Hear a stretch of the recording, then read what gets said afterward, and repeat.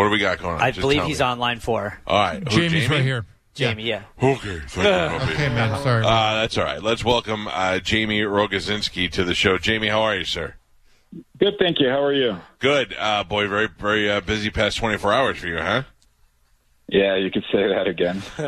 Jamie started Wall Street Bets how long ago? 9 years ago?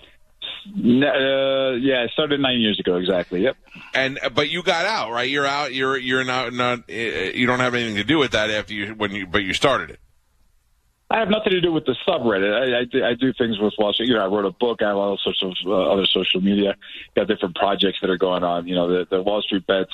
The biggest component certainly is this forum, but there's, coronavirus put a monkey wrench in this. But last year I was pretty much done with a deal to turn this entire thing into an esports trading competition. I rented the biggest esports stadium in the U.S., and I was going to have these kids play like video games using real money on the real market and see who can make or lose the least money. So, there's a lot of things that go on with Wall Street Bets, but the biggest component is the subreddit, and yes, since April of last year, I've not been involved with it. So now that all this stuff happened, when did you become aware that things were getting hectic? I mean, yesterday was the big day for us that the whole world started to notice it. When did you realize that this board now and these Redditors and these people are getting ready to manipulate the market? Look, we've made the news in prior years. There's been some really interesting stories that have come out throughout the years. So I can kind of smell when these things are going to blow up. I didn't anticipate it this much, but I started seeing some chatter. I started seeing mentions on Twitter, so I started taking a little bit of interest. I probably knew this thing was going to blow up on Friday.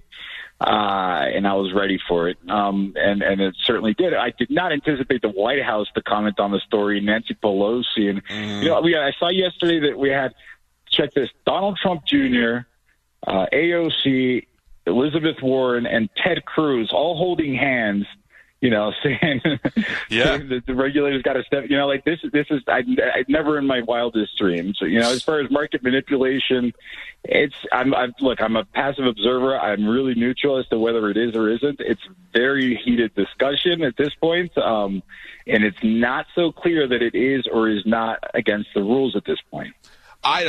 Listen, I'm a small-time investor. I have Robinhood, and yesterday Dave Portnoy and Barstool's involvement in this, I think, has brought so much more attention to this situation because it is allowing the average man who really knows nothing about it to be a part of it. He's a guy who speaks to the average guy, and it doesn't feel like he's speaking down to you. And the way he's described it in his analogies to sports with, going for an extra point, not getting it, and letting them re-kick the extra point and making it worth more points. I mean, you can't just change the game as it's happening. You can't change the rules in anything in life. I mean, this is one of the most obvious violations that I've ever seen. Do you think this is going to be the end of Robinhood? No. Okay. So the answer to both is no. Robinhood has withstood some really trying times, and their customers are loyal to the death. And of course, people went to flock to different brokers or whatnot, but they don't have to be married to it. Not like you have to. They're not mutually exclusive. And we've had high-profile incidents last year where we had volatility and their services went down and people lost tons of money and got really upset. They didn't seem to really get affected in the long term. And there's been other cases. So my prediction is no. The people love Robinhood. The interface is impossible to beat. You get confetti animations. It's a fun, easy experience. You can't beat that. So, no, I don't think it'd be the end. But the other thing that's interesting is I got asked about this question all day long yesterday because I was in interviews. I never had a chance to learn about it until my 9 o'clock spot on CNN where I got the chance to hear from Robinhood's CEO right before I got to go on there. He said that he explained the real reason why they couldn't do it. And essentially, these firms need to put up collateral, and when without making things too complicated, when there's so much volatility, when these prices are doing such crazy things, they have to put up more cash in order to process these trades. And they ran out of cash. All of them did. So what we're seeing here is not some intentional, hey, let's manipulate the market on the other side or try and save the. It's more, hey, we weren't ready for stampedes of these high-risk thumb traders that are not afraid of margin calls swarming the market, and they're not ready for it. So I think it's a systemic risk for something that they just never anticipated. So now that there's 2 class action lawsuits that have been filed involved already. There's Congress people saying they're going to investigate the situation. You don't think that there's, even if their intention was okay? No, they still have to investigate it. The lawsuits, I didn't read the specifics. I know about them, and I know what the outrage are from the congressman. They still deserve to be investigated because the little guy deserves to continue to be able to do this, and this financial service should be robust enough to support these types of trades. You know, the fact that there's lots of them or they didn't anticipate it, like they have to have the regulatory and compliance issues. You know, the reason why they have to put up cash and collateral stuff is to avoid another 2008, right? Like if people start moving things around and they don't have the collateral, the bank lends too much money out, et cetera, right? So it has to do with that. So like, all right, let's change the rules a little bit so that this does not happen again, because it is hurting the little guy and it is not fair. It seems like nothing was learned from 2008. Nothing has changed. Not at all. You know what's funny about that? Absolutely nothing has changed about that. The only difference is if you were sitting at home watching TV and you decided to buy a mortgage-backed security, good luck, right? You can't do that.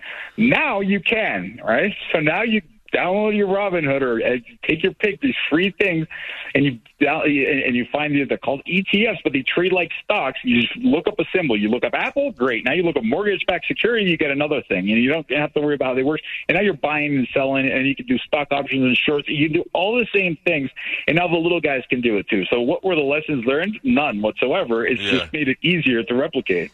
Now, do you think that this is going to be something? I think these next couple of days, now with all this attention going to it, everybody thinks they're going to rush to Robinhood and become a millionaire in the next couple of days. Is this going to have a long-term effect, or do you think this is going to die off now that there's so much volatility? Wall Street Bets has been around for 8 years, and they've been through everything. And these guys are in there to buy these non-refundable scratch-off lottery tickets. You know, are they going to lose money once the stock goes down? No, they're just going to switch their bets. They can also buy options that says, I think the money's going to come back down. And so they're just going to change their mind. We saw this last year where the stocks dropped, the coronavirus pandemic. Everyone started short of the market, and then they turn around and they start going long. They're going to look for the next thing. I don't think, the reason why they're doing this is to become a millionaire. Those are the big profile ones. It is literally odds of winning a lottery to do what some of these guys are doing. But a lot of them just make some money. It's not unheard of to take $1,000 and turn it into $20,000 or $50,000. That is much more common. So they're like, all right, I'll pay off my college loans. I'll, buy a new car, whatever. And that's been taking place for 9 years. Well, it's going to be very interesting to see how this plays out. I mean, I'm loving it. I'm loving it as a new investor. I've got a little bit of money sitting there, and I'm watching things go crazy right now. And I love the gamble aspect of it. I don't even know enough about the market. I just love the whole gambling thing, which clearly is what most people have been attracted to. What is the safe? What is not safe? But what is your advice, if you will, for the cryptocurrency? This doggy coin seems to be going crazy overnight. There's so many different. Nobody knows what to do anymore. Look, I haven't seen I don't follow the crypto too much. I do know that my Twitter's blowing up with people wanting to talk about Dogecoin or whatever. I don't know how to pronounce it. Based off your question, I'm guessing it's going up. I don't provide advice. I don't pretend to.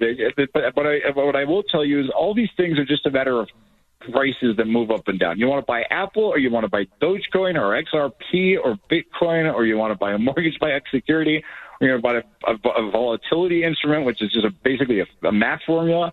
Go ahead and do that. They're trying to make money on the long side or on the short side. It's anybody's guess. Well, you're not going to make me a millionaire with that kind of Hey, listen, I know you're super busy. I appreciate you making the time for us, man. Not a problem. Thanks for having me. All right, pal. Take it easy.